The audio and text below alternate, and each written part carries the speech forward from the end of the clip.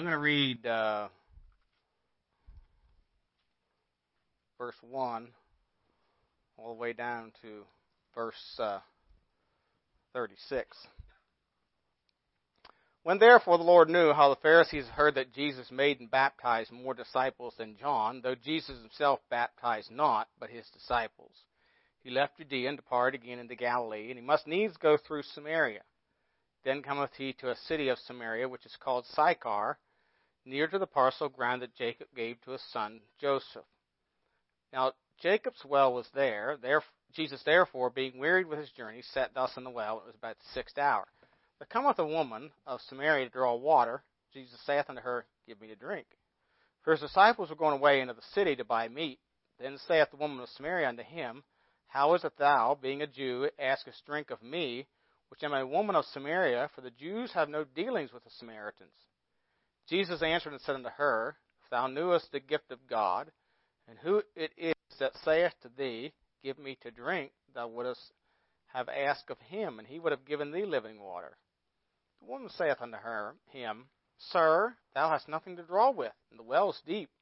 Whence then hast thou that living water? Art thou greater than our father Jacob, which gave us the well, and drank thereof himself, and his children, and his cattle?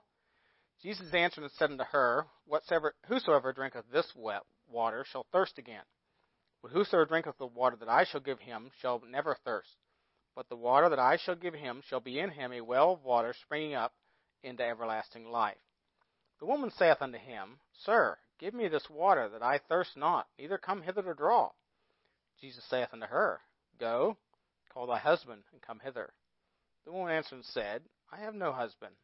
Jesus said unto her, Thou hast well said, I have no husband. Thou hast had 5 husbands, and he whom thou now hast is not thy husband. In that sayest thou truly. The woman saith unto him, Sir, I perceive that thou art a prophet. Our fathers worshipped in this mountain, and you say that in Jerusalem is a place where men ought to worship. Jesus saith unto her, Woman, believe me, the hour cometh when ye shall neither in this mountain, nor yet at Jerusalem, worship the Father. Ye worship you know not what. We know what we worship, for salvation is of the Jews. The hour cometh, and now is, when the true worshippers shall worship the Father in spirit and in truth, for the Father seeketh such to worship him. God is a spirit, and they that worship him must worship him in spirit and in truth. The woman saith unto him, I know that Messiah cometh, which is called Christ. When he is come, he will tell us all things. Jesus said unto her, I that speak unto thee am he. Upon this came his disciples, and marveled that he talked with a woman. Yet no man said, What seekest thou, or why talkest thou with her? The woman then left her water pot, and went her way into the city, and saith to the men, Come, see a man which told me all things that ever I did. Is not this the Christ? Then they went out of the city, and came unto him. In the meanwhile his disciples prayed him, saying, Master, eat. But he said unto them, I have meat to eat that ye know not of. Therefore said the disciples one to another, Hath any man brought him aught to eat? Jesus saith unto them, My meat is to do the will of him that sent me, and to finish his work. Say not ye, There are yet 4 months, and then cometh harvest. Behold, I say unto you, Lift up your eyes, and look on the fields, for they are white already to harvest. And he that reapeth receiveth wages, and gathereth fruit unto eternal life, unto life eternal, that both he that soweth and he that reapeth may rejoice together. And I titled this, We Have a Purpose. Let's look to the Lord in prayer. Heavenly Father, we do thank you again for the opportunity and privilege we have to meet together tonight in this place. And thank you for this church. And Father, we thank you for your word, and instructs us and teaches us and challenges us and in our walk with you, and instructs us in the way of salvation. Father, we pray you'd help us tonight as we look into your word, speak to our hearts. May we be encouraged and challenged, new and afresh, and things we already know. But Father, just help us again to be reminded, and help us just be faithful in these days and we're living to glorify and honor you and be a witness and testimony for you. We pray in Jesus' name. Amen. You know, in verse 4 it says, and he must needs go through Samaria. You know, everything that Jesus did, he had a purpose for. Of course, 1 John I guess chapter 3 tells us, that for this purpose the Son of God was manifested that he might destroy the works of the devil. Everything that he did, he had a purpose.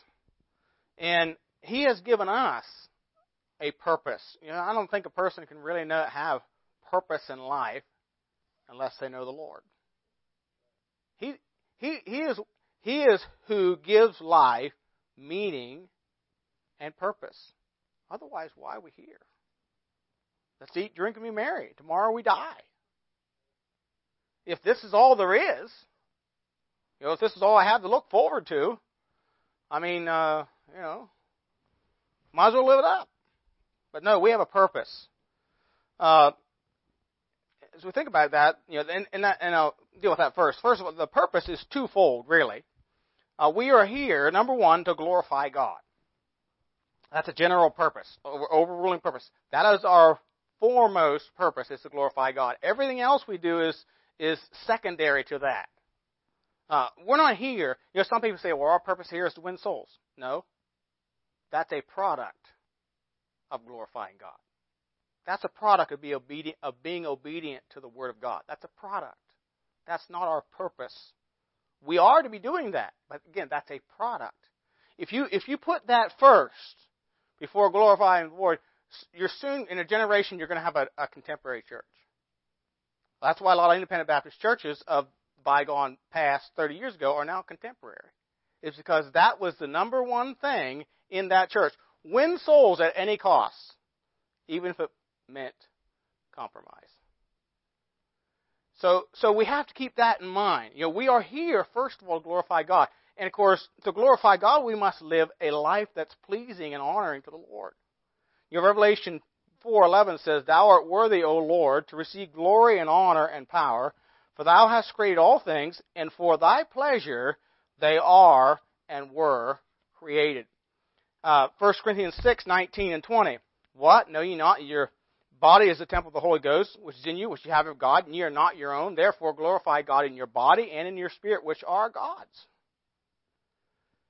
1 Corinthians 10:31. Whether therefore ye eat or drink or whatsoever you do, do all to the glory of God. In Ephesians chapter 1. Again, this is taught throughout the Bible. In Ephesians 1:11 and 12. "In whom also we have obtained an inheritance, being predestinated."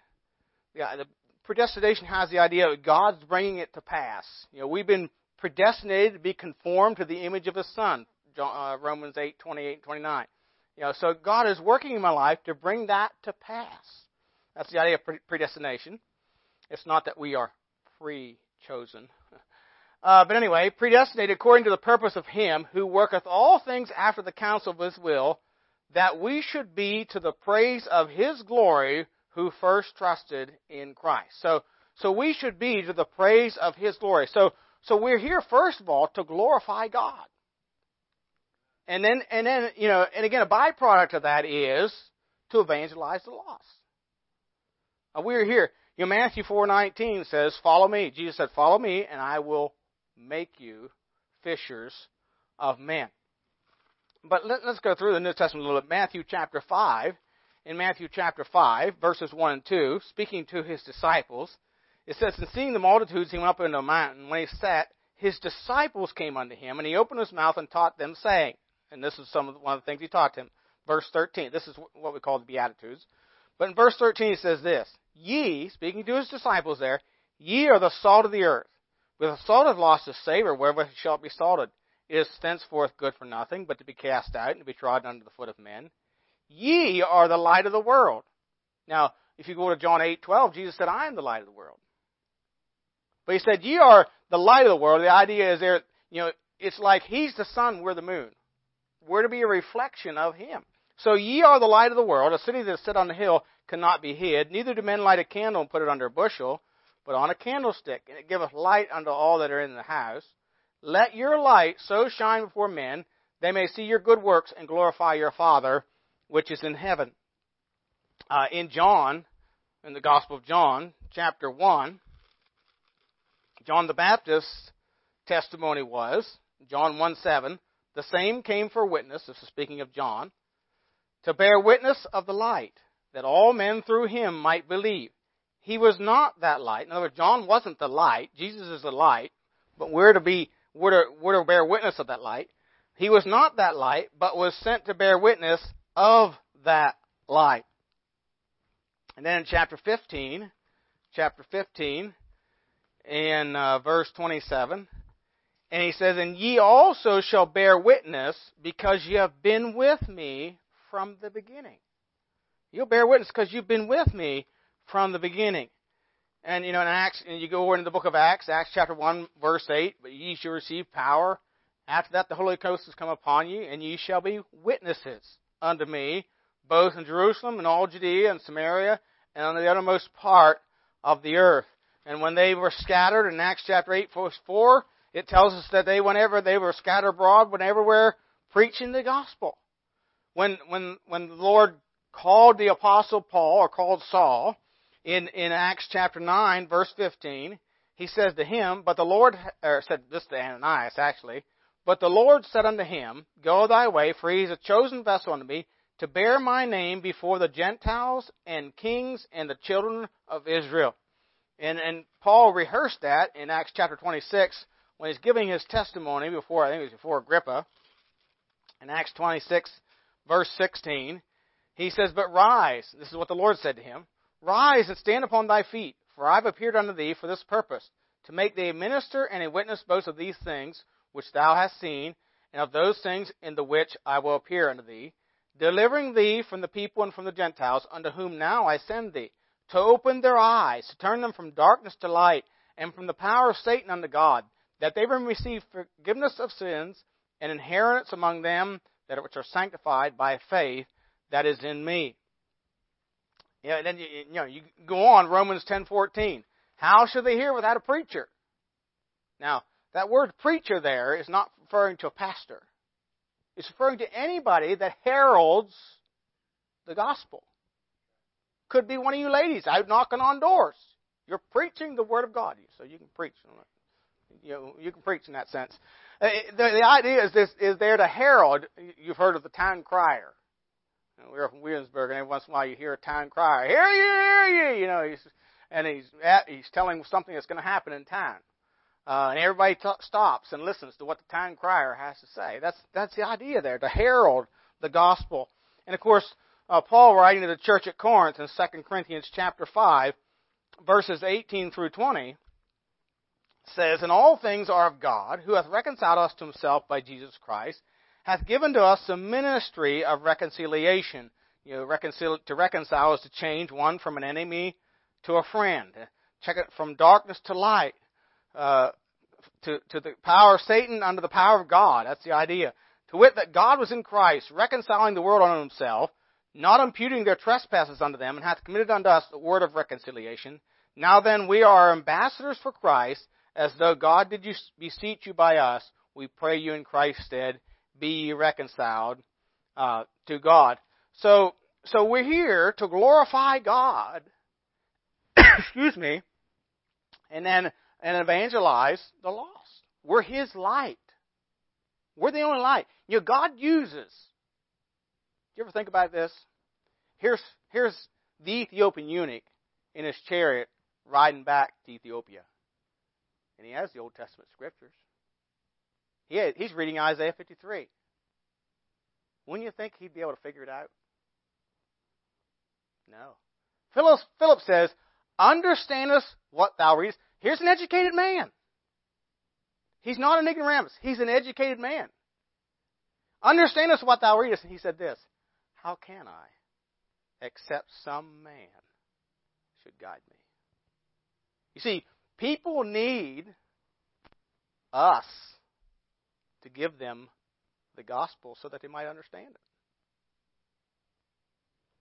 And so we're here not only to glorify God, but we're here to evangelize the lost. But just like even, and this has always been the case, but there are some problems. There's some problems. You have I don't know how to call this, ethnic prejudice. Notice in verse 7 it says this, There cometh a woman of Samaria to draw water. Jesus saith unto her, Give me to drink. For his disciples are going away unto the city to buy meat. Then saith the woman of Samaria unto him, How is it that thou, being a Jew, askest drink of me, which am a woman of Samaria? For the Jews have no dealings with the Samaritans. And if you drop down to verse 27, it says, And upon this came his disciples, and marveled that he talked with the woman. Yet no man said, What seekest thou, or why talkest thou with her? You understand, there was animosity, there was prejudice between the Jews and the Samaritans. The Samaritans were half Jew. They were Jewish people that intermingled with the Gentiles and intermarried with Gentiles. Therefore, the Orthodox Jew or the pure Jews had no dealings with them. They considered them dogs or outcasts. And I'm told that to go from Galilee, I guess he left Judea and is going into Galilee. To do that, a straight line would be to go right through Samaria. But a Jew would not do that. He'd take a longer route to avoid coming into contact with Samaritan. So you have this prejudice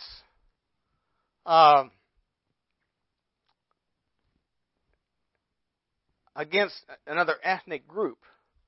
But Paul said in Romans chapter 1, verse 14, now, of course, none of us are prejudiced, right?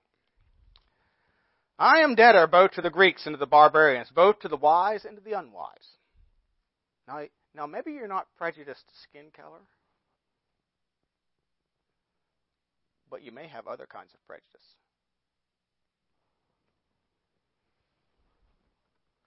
You see, there was not only this ethnic prejudice, there was a, and I'm not sure this is the right thing to call it, but a cultural prejudice. Look at verse 16. Jesus saith unto her, Go call thy husband, and come hither. The woman answered and said, I have no husband. Now, obviously, we're not Jesus, so we don't have all knowledge like he did, but Jesus said unto her, Thou hast well said, I have no husband, for thou hast had 5 husbands, and he whom thou now hast is not thy husband, and that sayest thou truly. But he continues talking to her. Now, if you start talking to somebody and you find out that there's 2 people living together, now be honest with me, I become immediately uncomfortable. Or if you're in a house, and this is our culture. You're in a house, and there's 3 or 4 kids. And you find out this one's last name is Clark, and this one's Bates, and this one is, Daniels. All of a sudden you feel like, oh my goodness,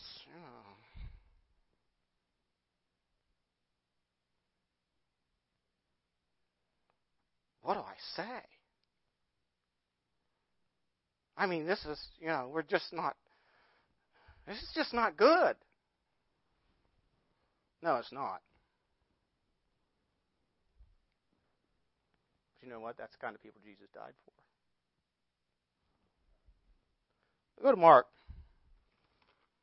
Now, maybe you don't need this message as much as I do, but in Mark chapter 2 and verse 14. Mark 2:14. And as he passed by, he saw Levi, the son of Alphaeus, sitting at the seat of custom, and he said unto him, Follow me. And he arose and followed him. So already we have a problem with the religious folks. Levi's a what? He's a publican. So he is considered a traitor to the Jews.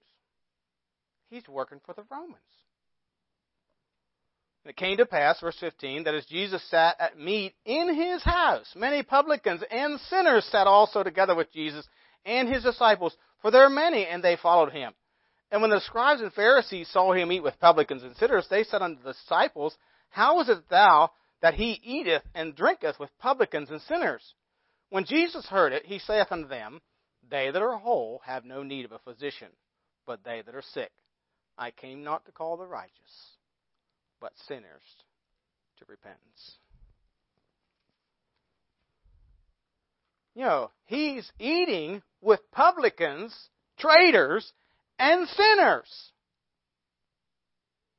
You remember at one point, it was Mary Magdalene, I think, that washed his feet with her, wiped his feet with her hair, and they said, "If this man knew what kind of sinner she was."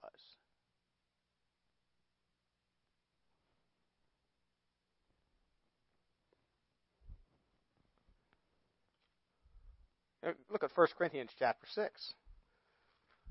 Paul did the same thing. Paul's ministry was characterized in similar fashion. I know I'm not alone with this. I watched a message that's similar to this, or had part of this in it the other night, but he wasn't preaching the same passage, and so that helped me a little bit with this. But that was Bobby Mitchell actually. But anyway, 1 Corinthians 6 verse 9, Paul goes to Corinth. What kind of city was Corinth? Well, look at chapter 6 verse 9. Know ye not that the unrighteous shall not inherit the kingdom of God? Be not deceived, nor to fornicators, nor idolaters, nor adulterers, nor effeminate, nor abusers themselves with mankind. Now, those last two phrases, effeminate and abusers themselves with mankind, had to do with homosexuality. Nor thieves, nor covetous, nor drunkards, nor revilers, nor extortioners shall inherit the kingdom of God. So he gives this list of people we would say, I'm not comfortable being around. And then he says this, and such were some of you. But ye are sanctified, but ye are justified in the name of the Lord Jesus and by the Spirit of our God. So the kind of people, some of the kinds of people, and I believe there's all kinds of people in Church of Corinth. Probably, there was probably some people there that didn't actually live all these kinds of lifestyle, but there were some that did. And Paul reached them with the gospel. Go to Thessalonica. At Thessalonica, they had, just like many of the cities during that time, the Gentile cities, they had their temple prostitutes. And it was common and accepted practice that the married men went to the temple prostitutes.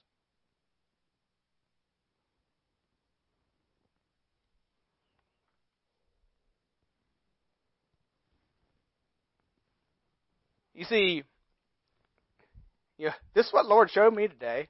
I need to get over being afraid to ask or being made uncomfortable because of the sin that somebody else is involved in.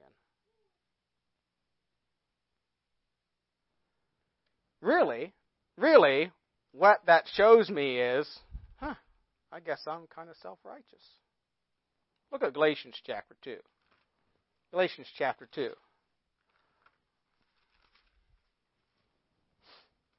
Galatians chapter 2. You remember when Peter came to Antioch, and Paul writes about it here in Galatians chapter 2. And they had already, remember they had that council at Jerusalem about whether they should keep the law, the Gentiles should keep the law and the customs and all that. And the church at Jerusalem concluded, no, they didn't need to keep that. There's just a couple of things they said, just keep yourselves from blood and things strangled and I forget what the other thing it was, and from fornication. And they said, no, they didn't need to keep the law. So then Peter goes down to Antioch, and he's eating with Gentiles, which Jews would not do under the law. And then there comes some others from Jerusalem, some of the brethren, who Peter was afraid might think ill of him if he ate with the Gentiles in front of them, so he withdrew himself. Insomuch that Barnabas also was carried away with this dissimulation. Verse 13 says, and other Jews assembled likewise with him, insomuch that Barnabas also was carried away with their dissimulation. Verse 14, but when I saw that they walked not uprightly according to the truth of the gospel, I said unto Peter before them all, if thou being a Jew livest after the manner of the Gentiles, and not as do the Jews, why compellest thou the Gentiles to live as do the Jews? Now he's not talking about, and I'm not saying that we need to overlook their sin. Jesus did not overlook the woman's sin. But he didn't draw back from continuing to press her or talk to her about her need.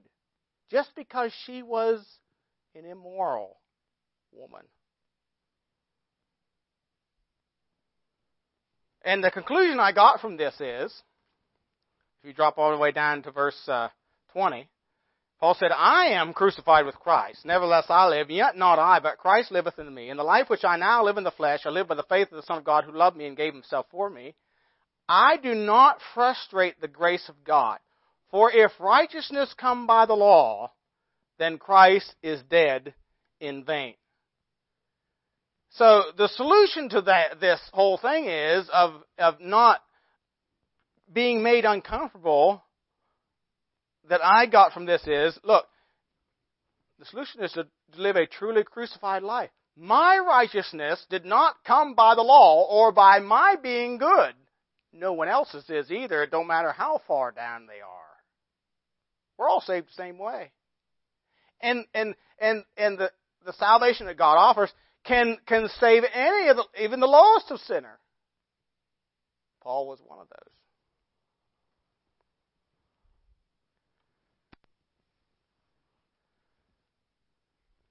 So, yeah, like I say, I need to get over being shocked or taken back or made uncomfortable because of somebody's sin. God can deliver them. Just because I wasn't where they are, but in reality I was. I was headed to hell just as they are. Really no different.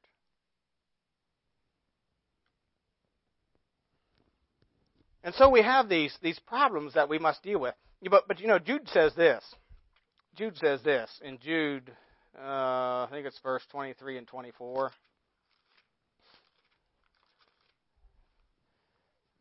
You know, and again, Jesus didn't overlook her sin. He confronted her about her sin, and she repented. But anyway, in Jude, verse 22, says, and some having compassion, making a difference. Others say with fear, pulling them out of the fire, hating even the garment spotted by the flesh. Some you win with compassion, some you win with fear. Some you have to, and you're not supposed to do this in this stage of love, but some you have to scare with hell. You know, I heard a guy say one time, we had a preacher preach at a camp we did years ago, and he preached to teenagers, and he preached on hell. And one of the athletic director was upset. I said, Noah moved with fear and prepared himself an ark to the saving of his house. If it may take, for some people it takes fear, for others the love of God will do it. But we're to have compassion, even pulling them out of the fire, hating the garments spotted by the flesh. So there are these problems that we have to try and deal with, and not be. I grew up in the back road in Pennsylvania, never heard about this kind of stuff. So it's a kind of a shock. But it's the culture in which we are living in America today, and so we need to endeavor to reach them with the gospel, regardless of where they are. And then, once you notice, thirdly, so we have our purpose. There's problems. We have there's the provision. Verse 32 and verse 30 through 34 says this. But he said to them, I have meat to eat that ye know not of. Therefore said the disciples one to another, hath any man brought him aught to eat? Jesus saith unto them, my meat is to do the will of him that sent me, and to finish his work. Now the disciples, they're concerned about him eating. They'd gone away to buy food, and they come back with it, and he's paying no attention to their food. He said, I have meat to eat you know not of. My meat is to do the will of him that sent me, and to finish his work. In John chapter 6, verse 39 and 40, Again, and this is the Father's will which hath sent me, that of all which he hath given me I should lose nothing, but should raise it up again at the last day. This is the will of him that sent me, that every one which seeth the Son and believeth on him may have everlasting life, and I will raise him up at the last day. So the will of the Father is to, his meat was to do the will of the Father. You see, satisfaction and meaning to life comes by being obedient to the Lord. Not by what I put in my stomach every day. That's only a temporary thing. But I can have a full stomach and not be satisfied. I may be satisfied physically, but my soul may not be. My spirit may not be. And that's where I live. Man lives from his spirit. So the will of God is to accept Christ and be obedient to him. 1 John 1:4 says that our joy may be full. It's the only thing that satisfies a man's need, is to do the will of the Father. He is our provision. He is the only one that can satisfy. And so we need to be, if we're going to have satisfaction in life, we must do the will of the Father. Be obedient to him. And we must allow the Spirit of God to lead us. He is our provision. We have the Word of God. We have the Spirit of God. Look at 2 Corinthians 10. 2 Corinthians 10.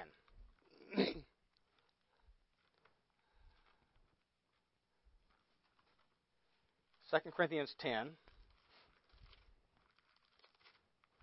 If we're going to be effective, of course, we've got to obey the Lord's will, be obedient to His Word, but we need the Spirit of God to direct us and to instruct us and help us in our witness. 2 Corinthians 10. I'm in 1 Corinthians 10. 2 Corinthians 10, verse 3. For though we walk in the flesh, we do not war after the flesh. And if you're engaged in evangelizing, it's a war. You're in a spiritual battle. The devil loves nothing more than to get me rattled about, well, there's 3 kids in the house and they got different names. I mean, he's won the battle if he can get me rattled about that. It's silly. Why should I get rattled about that? It's because it's not something I'm used to or comfortable with. Anyway, we do not war after the flesh, for the weapons of our warfare are not carnal, but mighty through God to the pulling down of strongholds, casting down imaginations. See, that's just an imagination that comes up in my mind. And every high thing that exalteth itself against the knowledge of God, and bringing into captivity every thought to the obedience of Christ. Zechariah 4:6 says, not by might, nor by power, but by my Spirit, saith the Lord of hosts. So we need the Spirit of God to empower us and direct us, and He will only do that as we yield to the will of God and obey His Word. You see, His power is conditional upon our obedience to God's Word. And of course, we find nourishment, life, and strength in the Word of God. Jeremiah 15:16, thy words were found, and I did eat them, and they were unto me the joy and rejoicing of my heart. So we need His provision. We need to see the prospects. Verse 35. Say not ye, there are yet 4 months, and then cometh harvest. Behold, I say unto you, lift up your eyes and look on the fields, for they are white already to harvest. The field, of course, is the world. And, he said the field is already white. Now, being a farm boy, I know a white field means an overripe harvest. It's past ripe. It should have been shucked a week ago or a couple weeks ago. For you moderners, that means you should have run the combine through some time ago. But anyway, so it's overripe. People need the Lord. They're lost in their sin, and we need to see them as the Lord saw them. In Matthew 9, again, that familiar Matthew 9, 36 or 38.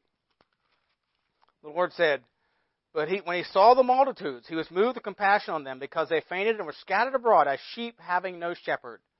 Then saith he unto his disciples, The harvest truly is plenteous, but the laborers are few. Pray ye therefore the Lord of the harvest, that he will send forth laborers into his harvest. So we need to see the prospects. And of course, then the participation sought, verse 36 to 38. And he that reapeth receiveth wages, and gathereth fruit unto life eternal, that both he that soweth and he that reapeth may rejoice together. And herein is that saying true, one soweth, another reapeth. I sent you to reap that whereon you bestowed no labor. Other men labored, and ye are entered into their labors. And many of the Samaritans of that city believed on him for the saying of the woman, which testified, He told me all that ever I did. So, he is still looking for those who will labor, who will endeavor to give out the gospel, to be a witness and a testimony for him. God has instructed us to be laborers together with God. 1 Corinthians 3:9. Paul said, I have planted, Apollos watered, but God gave the increase. And we're just laborers together. Might God help us to be faithful in labor. I know it's discouraging. It's discouraging. But God wants us just to be faithful and give out the gospel and seek wisdom from him. How to answer every man of the reason of the hope that lieth within us with meekness and fear. God wants us to be faithful. Again, I've said this before. Our best witness is not on visitation night. Our most effective. It's when we're in everyday life. And people see us as real people, endeavoring to give out the gospel. So might God help us to be faithful in our own personal world in giving out the gospel and trying to reach people with the gospel of Christ. That's part of our purpose of being here, and we can glorify him in doing it. Let's pray. Heavenly Father, we do thank you again for the time of your word tonight. Thank you for this simple instructions that you give us in your word, how it challenges our hearts. And Lord, just help us, although many times it's discouraging. We don't seem to see much fruit. But Father, we really won't know until we go to be with you how effective our witness was or is. So Lord, just help us to be faithful,